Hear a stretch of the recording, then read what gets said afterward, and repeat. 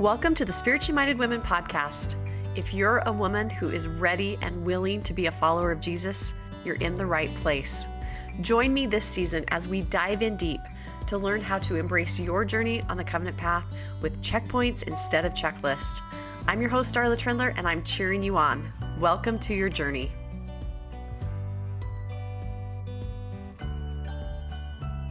I'm so happy that you're here today. I cannot believe that we are on episode 8. This episode is part of a 10-part series. I have bonus contents for each of the 10 episodes in the series, as well as devotionals that you can access by purchasing my course, 10 Ways to Embrace Your Journey on the Covenant Path. I'll tell you more about how to get the bonus content at the end. The covenant path that you are on is straight and narrow, but in your personal journey, there is no way that you will stay completely on the path, right? Because as Paul said, for all have sinned and come short of the glory of God. You can for sure count on the fact that you are going to sin. But fortunately, you learned an important lesson before you ever set foot on the covenant path. You had faith, and that led you to the key to getting back on the path when you step away or wander off or get lost. And that is repentance. Repentance is what led you to baptism and setting your foot on the covenant path in the first place. When I first started planning episodes for this season, I knew there had to be one on repentance because, as I just mentioned, sin is something that every one of us will experience on our journey. However, when it came time to actually write out the episode, I was stuck. I wasn't sure how to approach this topic. So I prayed in faith and trust, like I talked about in the episode on communing. I have seen God's hand guiding me with each episode. So as I was feeling stuck with this one on repentance, I also had plenty of evidence from past experiences putting the other episodes together that God would help me. So I prayed in a new way. I thanked Father for helping me before, and I expressed my confidence that He would help me again.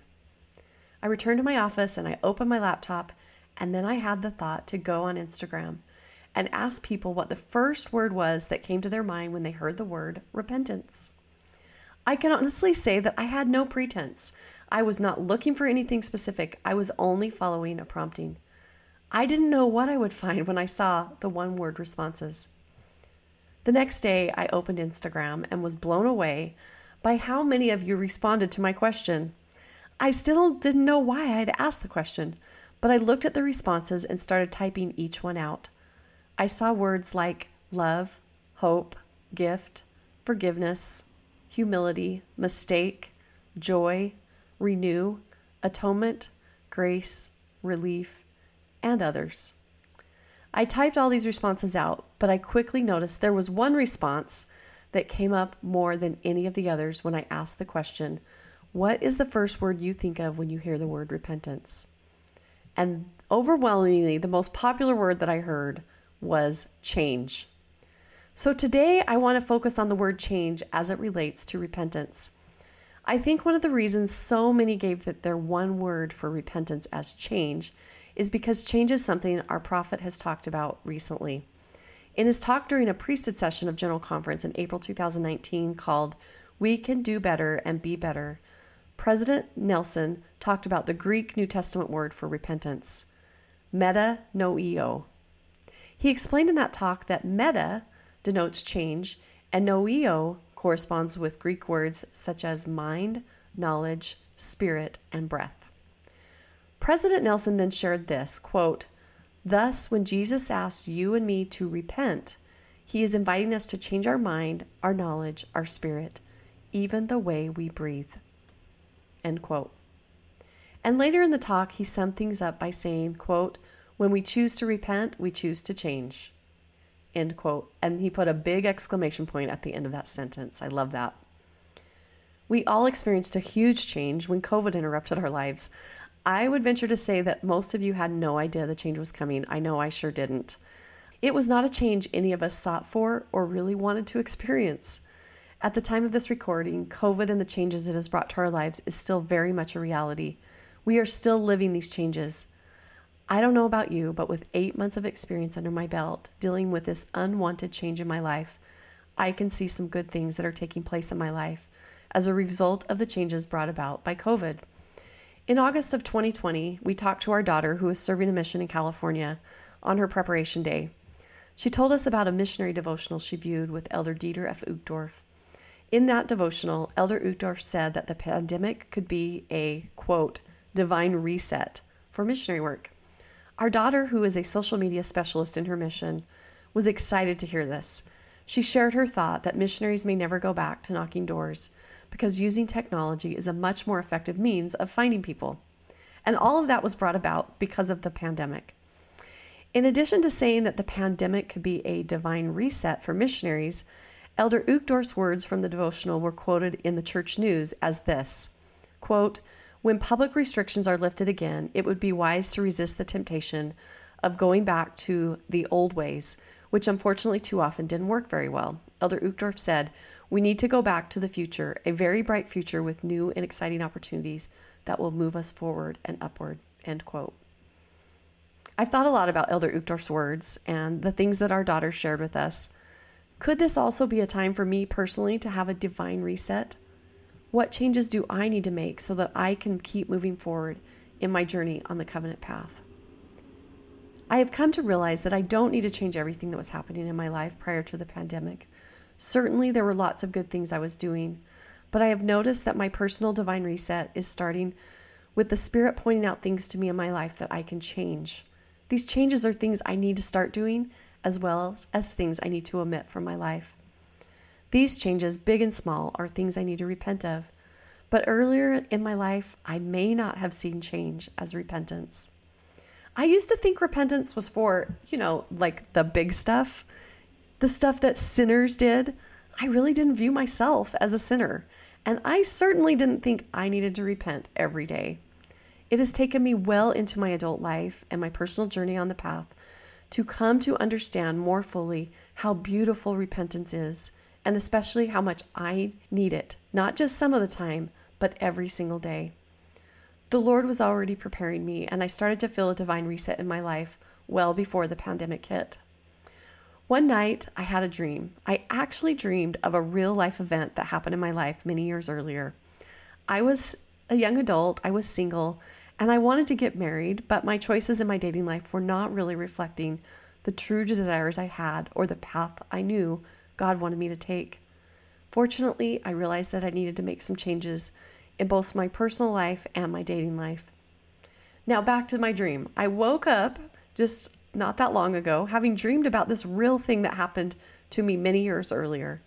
I felt from the Spirit that the dream had significance, and there was something the Spirit was trying to teach me and tell me.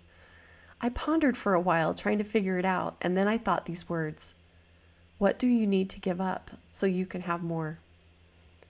The experience that had played out in my dream had taught me that if I would give up my comfortable dating habits and change some things in myself, that He had so much more in store for me. I had followed those promptings, and a very short time later met and married my husband, who 23 years later, I can definitely say, was way more than I ever could have dreamed of in my single life. So with this experience now fresh in my mind, again because of the dream, I spent days thinking about what I needed to give up in my life. A few days later, I read the label of a drink I loved, and while I probably could have found justification for continuing to drink it, I thought of my dream and the question I had been pondering: what do you need to give up so you can have more? And I gave it up. But the Spirit was not done with me. I sensed there was still more changes to be made, but I wasn't sure what they were. Slowly, I started to learn, through several different experiences, that the thing the Spirit wanted me to give up was sin. I had bigger things that I needed to change in my life. I needed to repent. A short time later, the new Young Women's theme was released, and these words came to mean so much to me. I cherish the gift of repentance and seek to improve each day. I was learning that repentance wasn't something I used once in a while in my life. Repentance was a daily thing, and it wasn't just something that was nice to have. It was something I needed to cherish each day in my life. Repentance is a gift the Savior wants me to use every day, not just when I've done something really bad, whatever that means. I have learned through this experience and others that if I want to have the intimate relationship He wants to have with me on the path, I need daily repentance in my life and a renewal of my covenants each week by partaking of the sacrament. With my new thoughts about repentance still pretty fresh, one of our children came to me and my husband one night to tell us some things they wanted to change. This child had fallen into some habits that they recognized were jeopardizing them spiritually. Our child was beating themselves up about making these mistakes. I told them to pull out their phone and go to the Bible dictionary in the Gospel Library app. Together, we sat side by side on the couch and looked up repentance in the Bible dictionary. We read this: repentance, the Greek word of which this is the translation, denotes a change of mind, a fresh view about God, about oneself, and about the world. My child and I had a great conversation about how repentance is a good thing. It's an amazing gift that Jesus doesn't want me to save up. He wants me to use it. I can use it anytime I need to change to get back on the path. Changing my mindset to have a fresh view is not something I need to avoid doing. In bonus content for this episode, I talk more about repentance and the reason why you don't need to wait for eternal life. You can feel his redeeming love now in your journey on the covenant path. Come join me. You can find the bonus podcast content in my course, 10 Ways to Embrace Your Journey on the Covenant Path. In addition to the bonus podcast content, you'll also get the full episode in both video and audio format, as well as devotionals for the 10 episodes in this series that are all about how to embrace your journey on the covenant path. You can find a link to the course in the show notes or go to my website, spirituallymindedwomen.com. Click on the courses and look for 10 ways to embrace your journey on the covenant path.